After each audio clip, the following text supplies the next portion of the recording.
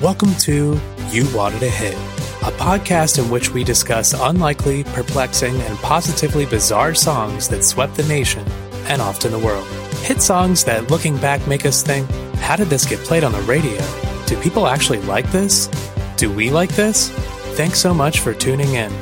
I'm your co-host, Michael Smith, and I'll be discussing one song per episode with my co-host and fellow music fanatic, pop culture enthusiast Theo Beidler. Each episode, we'll take turns exploring the song, while the other host has no idea what song will be the focus until we hit play. It's episode 12. It's the one that a lot of folks say where podcasts hit their stride. Well, I think we've beat that. I think we are beat it to the punch. Full stride, as they say. Well, I might ruin it here because I'm changing things up a little bit. Oh, we're talking movies now? No, it's still music, and it's still an unlikely hit, but in a different way. Okay. I'm taking a different approach here. I was inspired to choose this song that I hadn't considered before. I'm really curious to see your reaction when I play it, and I'm really excited to talk about it because we've heard a lot about this song over the course of our lives, and I'm not sure I've heard this perspective, or it's always been like rolled into other things. You'll see what I mean. Wow. I believe it's a birthday right now, this week, right? Or last week. This is a great song because it is an unlikely hit to an extent, maybe at the time, and you'll probably have all this information, but it changed everything and it shifted paradigms to an extent that clearly it was unlikely to a certain extent at the time. I think it's unlikely now. I will make the case that this song only could have been popular at the moment it came out. Okay. Oh, interesting. And we'll get into it. We'll get into why. But yes, you mentioned a birthday. Nevermind came out 30 years ago last Friday, which is so wild to me because I still listen to Nirvana a lot. And when I listen to this album, it still sounds so fresh. It sounds so it still sounds like it's pushing the edge. And I think a lot of the reason for that is that bands tried to do what they were doing after and didn't achieve it. 30th anniversary of the song. That's what inspired me. It's not a band we need to explain. I'm not going to talk about their origin story. I'm not going to do this band's from Washington and here's how they met. Everyone has a take on Nirvana. They're one of the most famous bands in the history of the planet.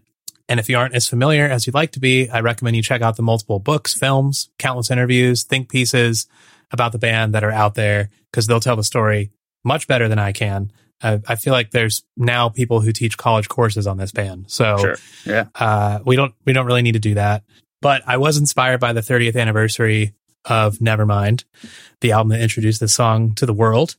And it had me thinking, how is this song so popular, let alone the band? Like, the song is heavy as hell. You can't understand what he's saying. And it's a culmination of sounds that are all rooted in counterculture. It's like hardcore influenced vocals, metal and punk tinged guitars and bass, and then some like funk and soul founded drumming. Like, it's a bizarre song if we really get down to it. Yeah. Smells Like Teen Spirit punched everyone in the jaw and everyone was okay with it. Like, they wanted it. Like, kids, teens, college kids, Gen Xers, parents. That's rarely the narrative. It's usually like, this band's great, this song's great, it blew up. Like, that's the story. If you play this song for the first time for somebody now, they'd probably turn it off. Like, if they didn't know it at all. Most people. Yes. Yeah. Like, I also think that we've kind of softened up since then. Nobody ever talks about how completely crazy it was that happened. Like, we know the story. They were extremely unlikely pop stars. The song itself is an unlikely pop song. I mean, it's half screaming up against heavy instrumentation, and it became a worldwide pop smash. Like, just think about that. What a setup. Well done. It would never happen today, and it certainly wouldn't have happened before 1991. Great. Yeah, 100% with you. And you know what? It is one of the songs. There's a couple that we have on the list that I think are like, would be quote unquote like controversial because they're huge hits. But if you really think about it and step back, you're like, well, it is a little strange. So I appreciate the pick. The majority of pop songs, like, you hear it or you hear the artist or you have context, you're like, oh yeah, I know it's popular. Or like, this was a big pop song by a big pop artist and they pushed it and it's popular. That's what we wanted to get away from. Like, we wanted to explain all these other songs in between. And this is one of them. And I'm going to start this journey with a quotation from one of my favorite music writers, Ann Powers, who I believe is from Seattle, but now lives in Nashville. She's a music critic at NPR, and I think she truly puts into perspective why this song fits the mold of what we do. Ann says, "Smells Like Teen Spirit is an unusual anthem because it refuses the role of the anthem.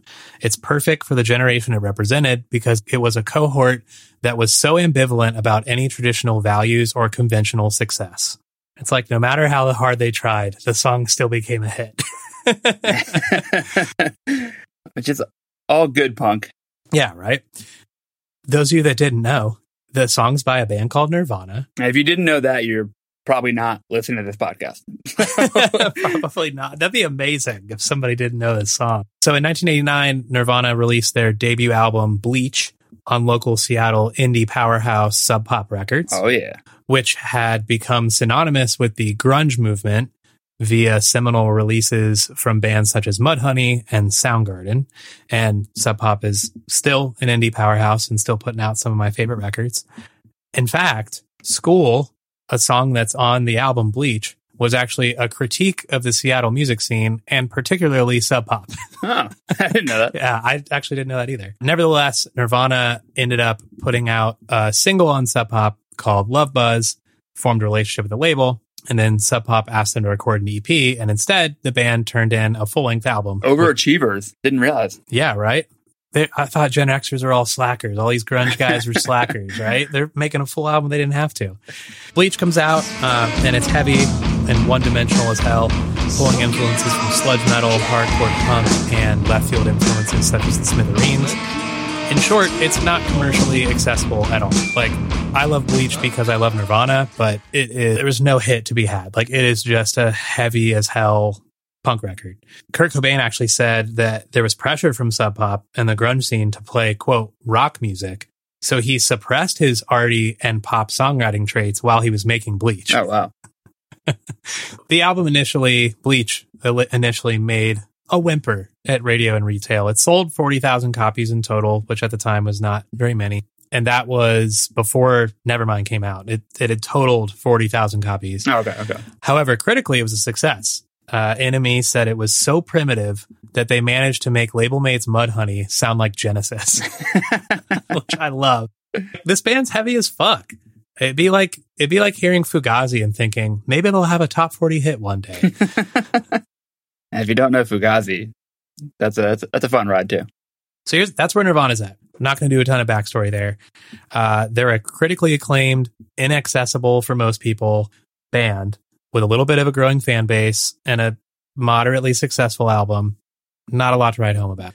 So they start working on some new songs for their follow-up album for Sub Pop that was tentatively titled Sheep.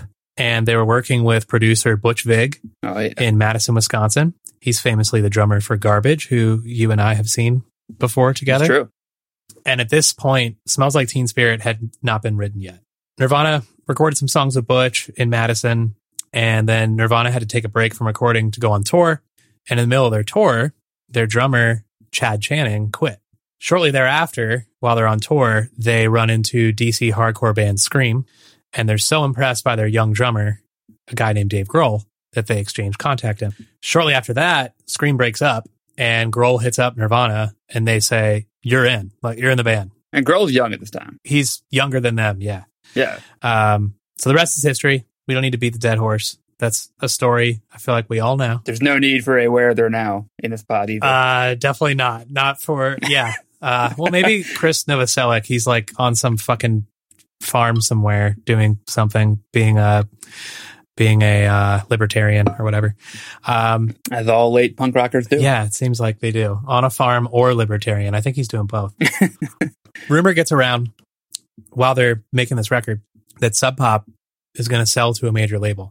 And I think they ran into the same problem that Sun Records, right behind me right there, that Sun Records ran into, where they had all these successful albums because, I mean, Sub Pop was putting out like Soundgarden records and they couldn't keep up with demand. So they were running out of money because they couldn't make product fast enough and they couldn't front the money for the product. So rumor was getting around that Sub Pop was going to sell to a major label. So Nirvana said, well, we don't want to get caught up in that bullshit. and be lost at some subsidiary. So we're going to take the songs that we already recorded with Butch, use them as a demo, and send them to major labels, assuming that like the deal will get done.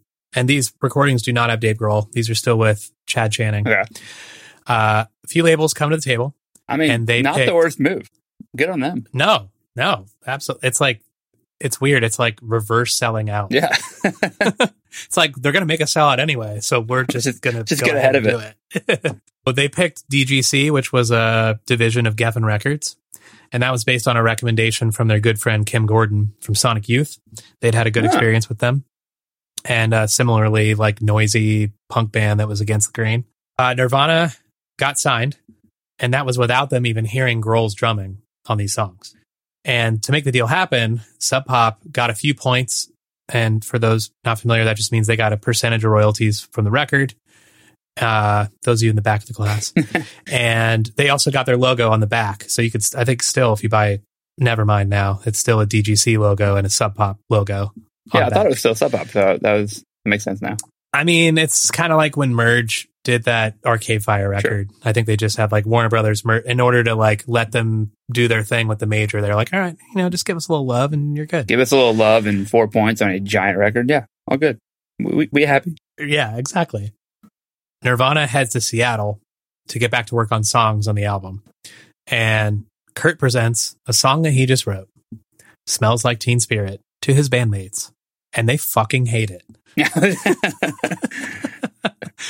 The band's bass player, Chris Novoselic, called it positively ridiculous. But Kurt actually intended that a little bit. He said he was trying for a riff similar to corny songs of the past, like Louie Louie, or something by 80s cheese rockers Boston. So Kurt did what any ornery punk would do. He played the riff over and over again for 90 minutes. Love it. I thought you were going to say it was like a fuck you to the major labels, like, we need a hit. So like, all right, we'll make a garbage song. Yeah, I don't know if they'd started to even talk about the songs yet at this point. I think they were just doing like pre-production. This is probably the set of songs they're going to present to the label so they can get in the studio, get some money. Sure. Eventually, they slowed the song down, and Grohl started playing a disco-influenced beat behind it, which he said was inspired by the Gap Band, one of the best disco bands in the game, if you ask me. And I don't think I know the Gap Band. Would I know some of their songs? Yeah, they're fucking awesome.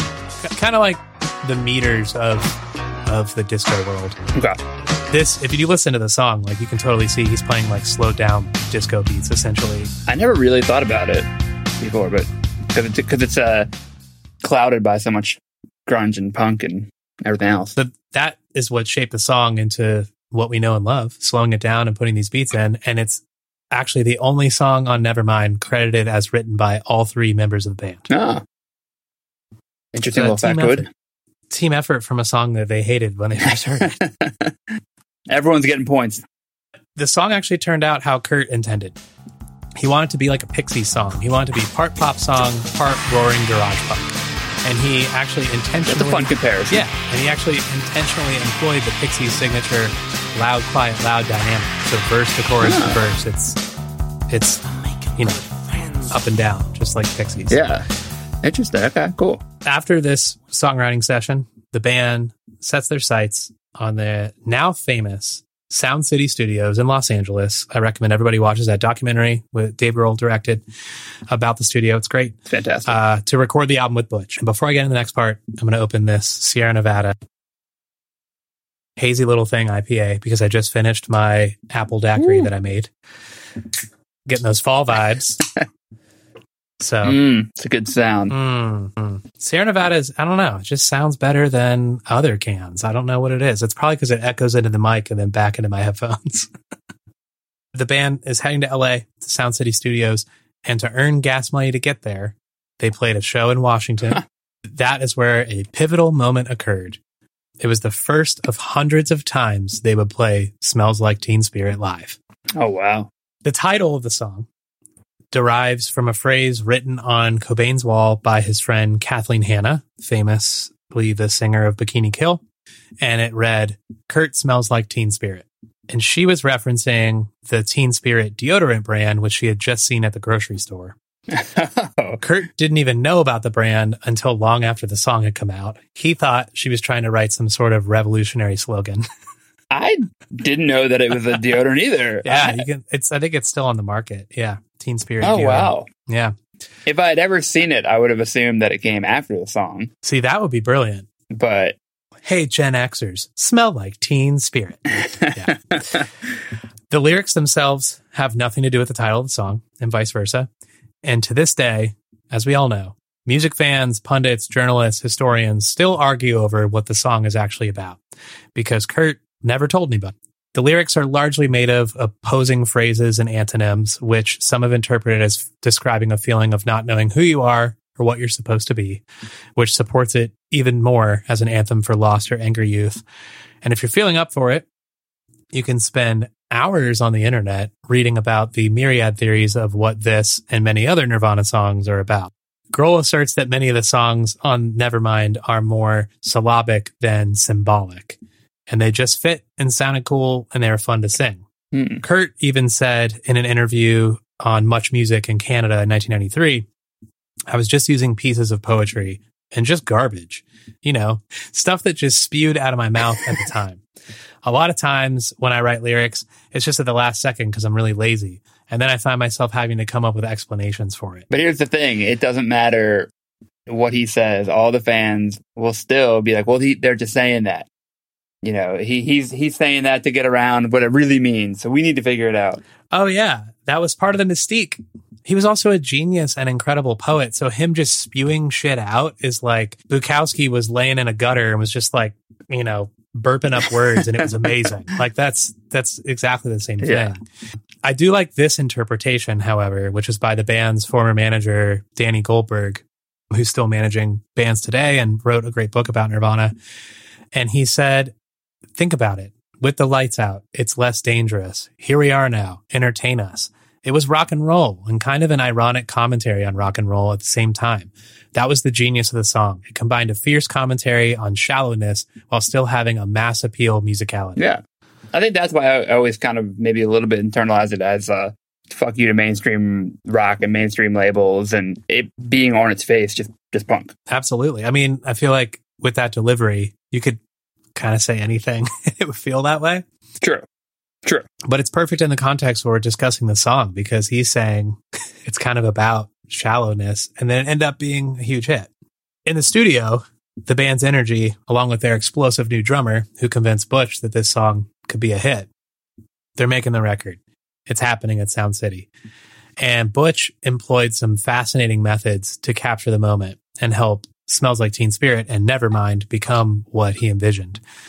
And he was a perfect choice for the job because he'd been playing in punk, experimental, and no-wave bands prior to his tenure as producer. I was going to say, he, at the time, hadn't produced anything of huge note, right? I mean, he'd done some stuff in the punk and garage scene, not commercial hits. In fact, Geffen had told Nirvana that they need to work with a more high-profile producer. They actually looked into a lot of them, but they didn't like that a lot of those producers wanted points on the record or publishing. And they knew that Butch didn't want that, which is probably a good sign that they should work with him. But yeah, he'd done records by Killdozer, Spooner. Oh man, I actually don't know if he did Smashing Pumpkins' Gish before. I think that was before Nevermind. I think he'd already done that. So I guess he did have a record that was of note, because that was the first of theirs that was pretty popular. Oh, Urge Overkill, Chicago band. Laughing Hyenas, like a lot of like touch and go, like no wave, heavy, very like industrial, distorted. But I feel like he was starting to get into doing more popular stuff. And then after that, he, L7, Sonic Youth, and then obviously started Garbage and was playing in that band. He did a bunch of Depeche Mode records, and obviously now has done tons of very, very popular records that we all know and love, Jimmy Eat World and things like that. Butch is the perfect guy for this job.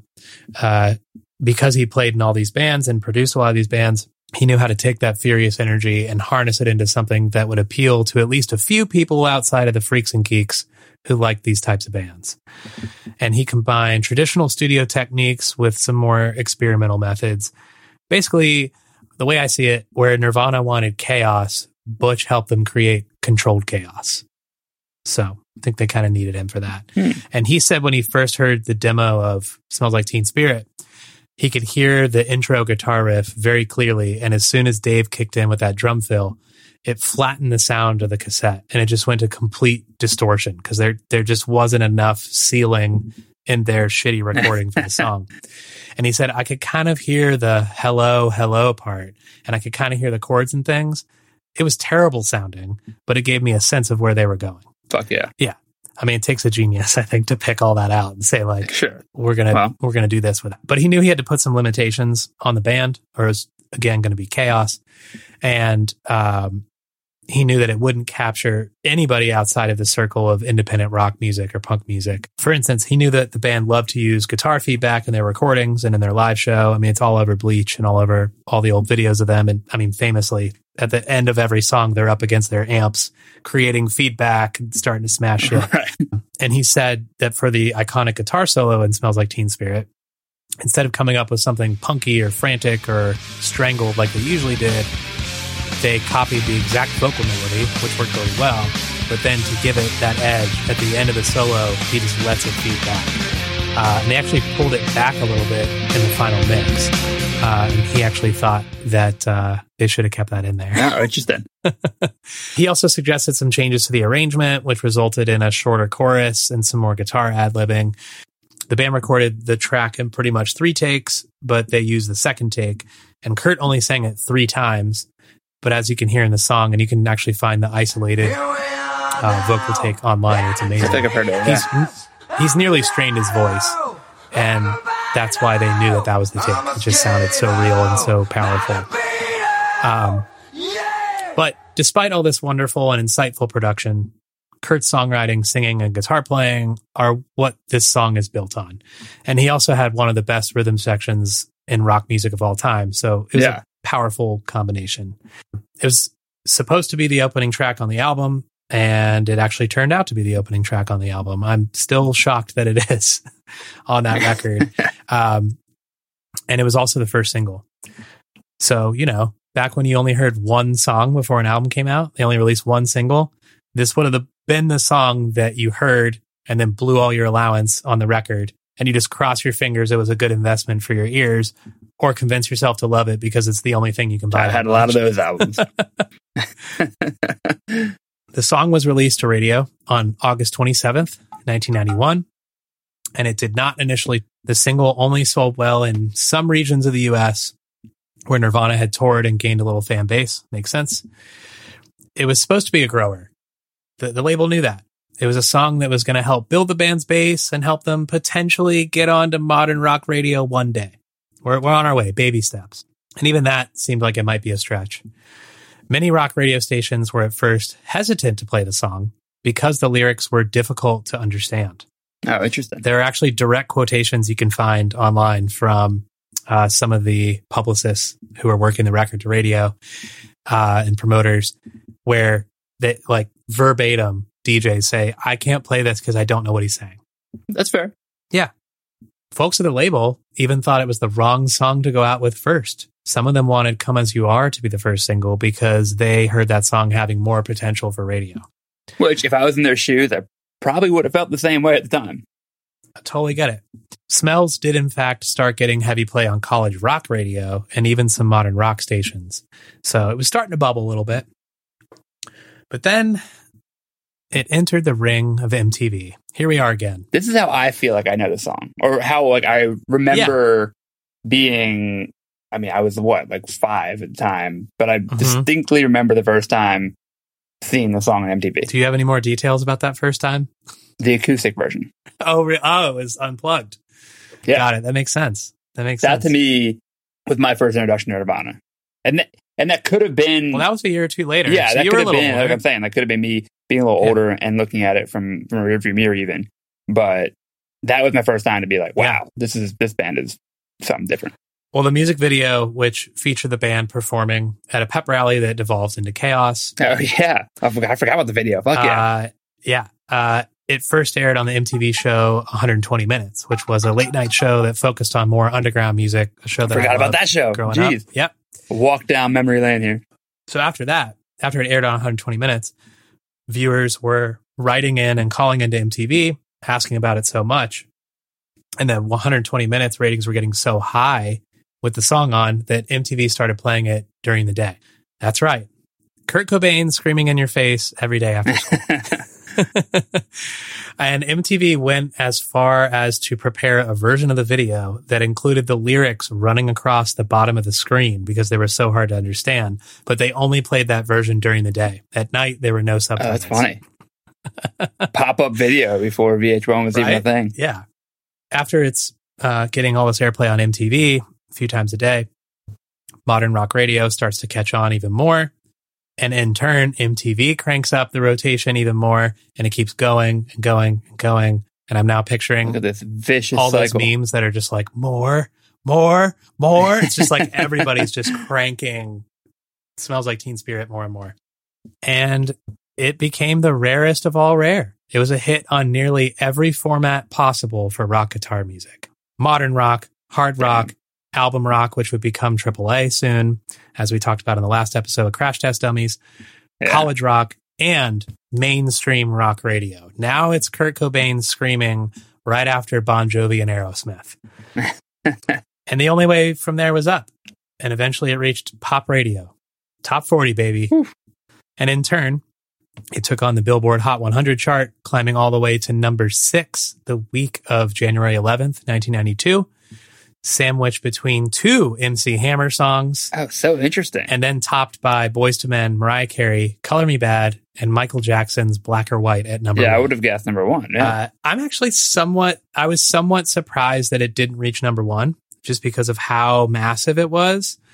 But I learned in my research that many American top 40 stations refused to play the song in regular rotation and would only play it at night because it was scary. Yeah, I'm sure. Yeah. It was the punkest thing that's ever been played on pop radio. Like, it was just... And to be fair, as a program director, you're not going to go from afraid. Boyz II Men into Nirvana. It's just not going to work.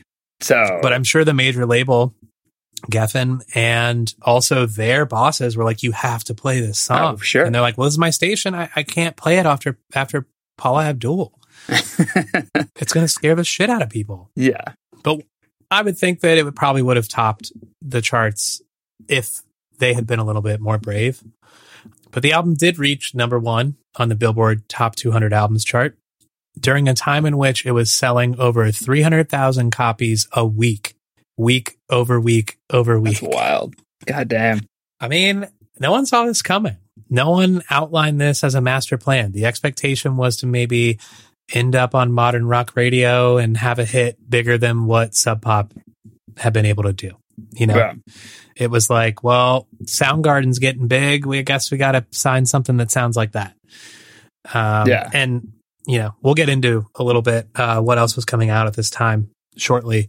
But they were, you know, trying to follow a trend, but being really careful about it.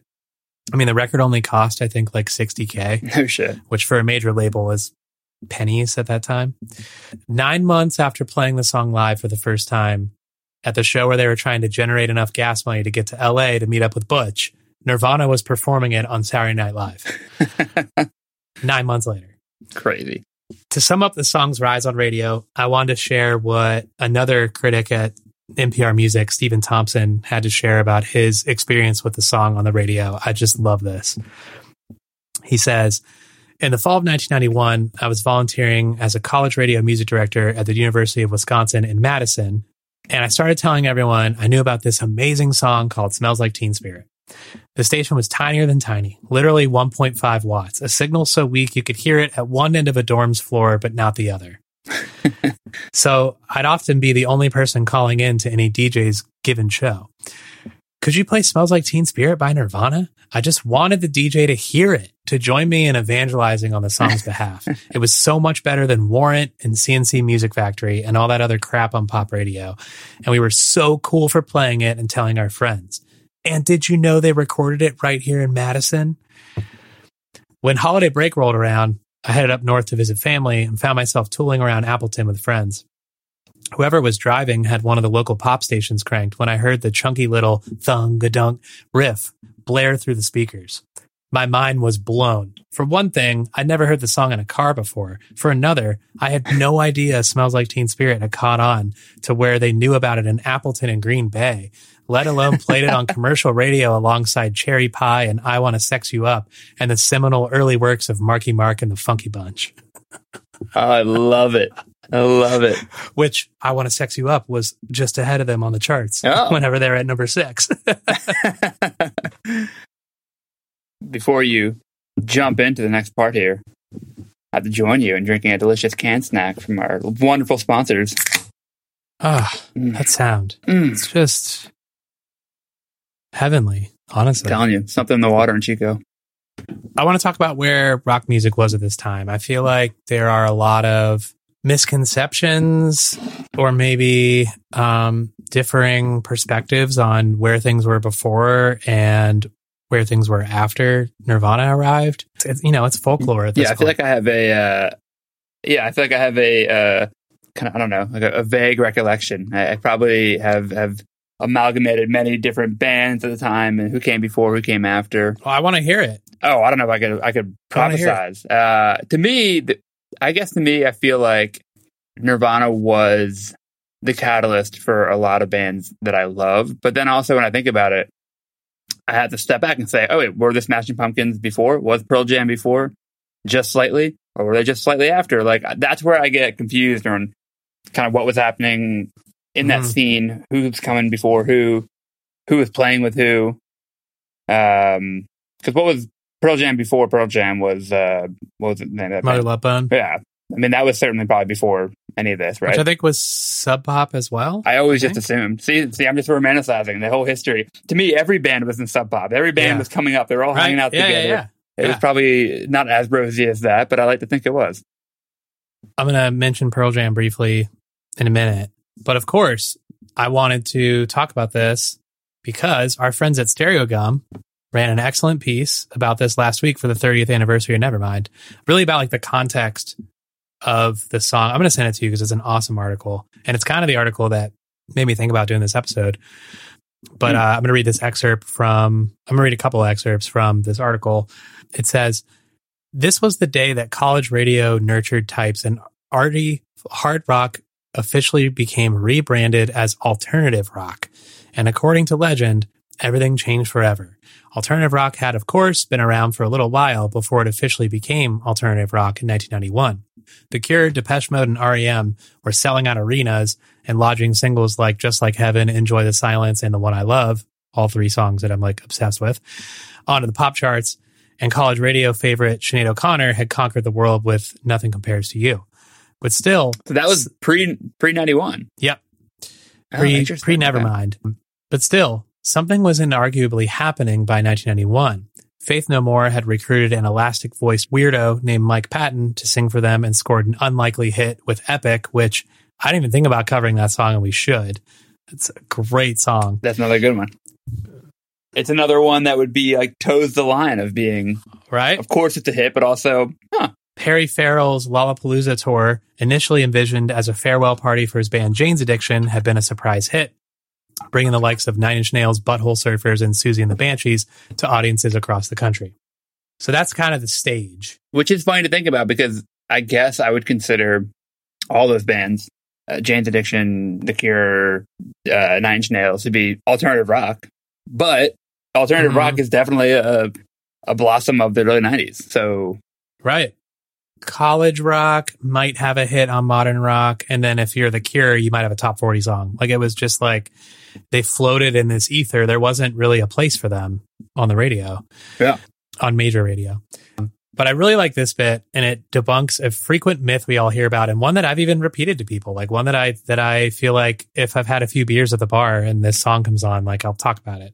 And it might have even come up on this podcast before, but it says, every generation has its defining myths, and the Nirvana and the alt-rock boom killed hair metal and bubblegum pop is certainly one of Generation X's most enduring myths. As the great critic Chuck Eddy once opined, hair metal was dying well before Nirvana arrived.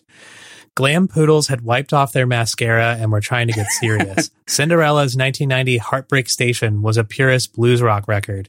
Skid Row's Slave to the Grind, out in June 1991, was a pop-shunning arena turbulence that went to number one without a hit single. The world-dominating pair of Metallica and Guns N' Roses, the Black Album and Use Your Illusion 1 and 2 had just come out, probably deserves as much credit for making that genre look played out as any grunge act does. Also, eventually, all the trend-chasing corporate rockers like Nickelback or Creed that would have been hair metal groups in an earlier era rebranded themselves as fake grunge bands anyway. The more things change, as it were. Oh, I love that. That's one of the reasons I feel like Nirvana and Guns N' Roses had beef, was because they were like fighting to be the most important band. And they both kind of came at a time where those scenes were dying. Like they both showed up at the perfect time. I guess it's easy to look back on any kind of a cultural event, historic event, and paint the picture with broad strokes. I mean, we do it in the podcast and we talk about, the last episode, 2 episodes ago with Cherry Pop and Daddies. It's easy to paint the strokes of like, hair metal was happening, the grunge came in, we wanted to get away from grunge, so that's where ska and the swing renaissance came back. But there's so much else happening. There's so much nuance happening. There's so many bands bubbling up the charts that fizzle out immediately that we don't even remember. We don't even know about. But we're probably for an instant a flash in the pan. Yeah. And of course, whatever Nirvana had unearthed from the crypt at this moment was going to be watered down by corporations and turned into a parade of bands that we just joke about now. Like, I think Moby was dead on in the Woodstock 99 documentary, where like I think they showed like a Ken Burns photo of the Capitol building in LA, and he was like, yeah, they were just chasing money. Like after Nirvana, it was just, we're going to keep pushing corporate rock. We're going to keep pushing like all this shit. We had bands after this, like Alice in Chains, and then Korn, and then we'll get into Limp Bizkit and Rage Against the Machine, all that. Like those were heavy, but like they weren't top 10 on the pop chart. Those were not, that was not happening. Like after Nirvana, like pop radio kind of went back to just what it was doing. It was like some of the grunge stuff would break in, some rock stuff would break in, but there was nothing that sounded like this fucking song. Like I don't know if there's a chorus in the history of top 40 radio that's as heavy as this song. Like it hasn't happened since, and it didn't happen before. I mean, Rage would be the only band that I would think that might get close. But you're right. I mean, were they even close? I don't think pop stations would have played Rage. Oh, they were not only screaming, but rapping too. And it's fronted by a Mexican guy. Like, and they're talking about revolution and taking down like oil tanks and shit. Like, like popular on MTV, popular on modern rock radio. I don't know. I might be shooting myself in the foot because I didn't do the research just to back up all of this to see if they had been in the top 10, but I just don't think that happened. No, but even anecdotally, though, I think what you're saying is that there are very few bands, very few songs that I think my mom would know, your mom would know, my nephew, my 12-year-old nephew would maybe recognize as well, and everything in between. We'll get into that. Like, everyone knows the song. And I think if you play the song, everyone knows the name of it. They know the band. They know a very broad stroke general history of the time period or whatever because of the song. And there's no other song that is remotely this hard that at all has that. So anecdotally, I see the point for sure. Whether maybe Rage had a top 10, who knows? But yeah, I mean, this song is kind of one of a kind in that way. I think truly a bolt of lightning that will not strike again. I think it's truly remarkable. It's like it's almost like a Cinderella story. The shoe just happened to fit at the time, and it was almost midnight. We had to get the fuck out of there and get this song out. And the shoe was a Chuck Taylor. Yes, it was. Yeah, Cinderella and flannel and the pumpkin. More of a gourd. I do want to highlight the albums that came out the exact same day as Nevermind. Oh, it is I cannot wrap my head around all of these albums coming out on the same day. I feel like August during the 90s, and probably still today, I don't know, but I don't know if it's a back to school thing or what, but I feel like August, I think because like the changing of the seasons, the end of summer, There is blockbuster movies are coming to an end. Yeah. I feel like August, there was always just huge albums that were coming out. Yeah. I think Q3 still is the biggest month for putting out albums. I guess you're right. Yeah. It's usually my busiest time of year. So on this day in 1991, Nirvana Nevermind comes out alongside Soundgarden Bad Motorfinger, Red Hot Chili Peppers Blood Sugar Sex Magic, Ooh. Primal Scream Screamadelica, Pixies Trom Le Monde, and A Tribe Called Quest Low End Theory. Wow. All came out on this day. Wow. And then I think like 3 or 4 weeks later, Pearl Jam 10 comes out. Damn. I mean, it's like right on the heels of this, which makes sense why they were lumped together. Because honestly, I know they're from Seattle, but like if you listen to 10 and Nevermind, like they sound completely different. Yeah. They're very different animals.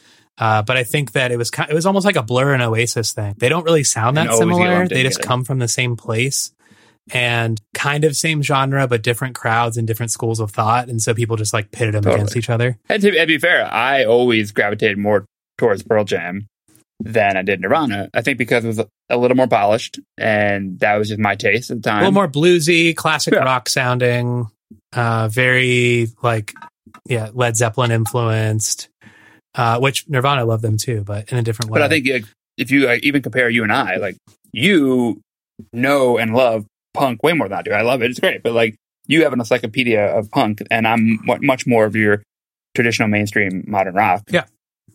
So it made sense that I gravitated towards that side of things. But it is funny. There is this like weird, everyone gets lumped, they lump them together. Everyone loves both bands. But there is this little bit of weird, like, competition of sorts.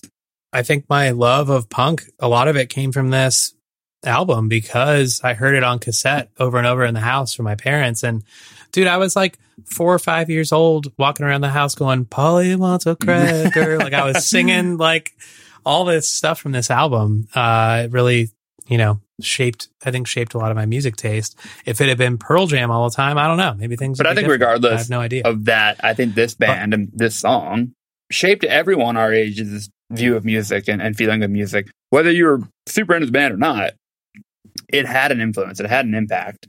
And back to your point, very random that this song made such an impact on our generation. I think a lot of music generations. It's kind of like a Goldilocks theory. It's like everything had to line up exactly, like scientifically, for this song to happen at that time and explode the way it did.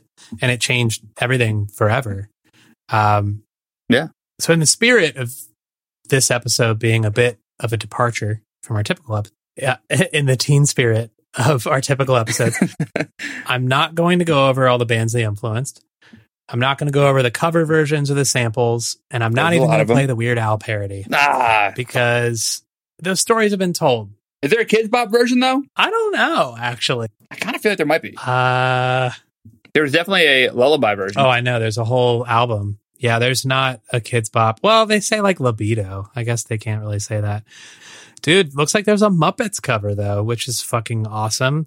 Which I wouldn't say is Kids Corner because the Muppets are actually mostly made for adults. But I feel like I maybe knew about this. Is Animal drumming? Yes, dude. I feel like Animal and Dave Grohl are like the same dude. Oh, yeah, I forgot. It was in the Muppet movie. Jack Black's like tied up and they're all singing it as a barbershop quartet. Yes, you're right.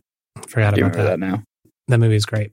And I feel like this story's been told too, but I really wanted to focus on it being unlikely. Like that's the one thing I want to talk about because I feel like it's gotten lost over a lot of time. I know everyone says right time, right place, but like it was more than that. Even beyond right time, right place, a bunch of things had to happen. It was a big domino effect that made this occur and it just never stopped. It's like gotten bigger and bigger. Yeah. There's countless debates, discussions, musings about Nirvana, the song, this album, the time period of music.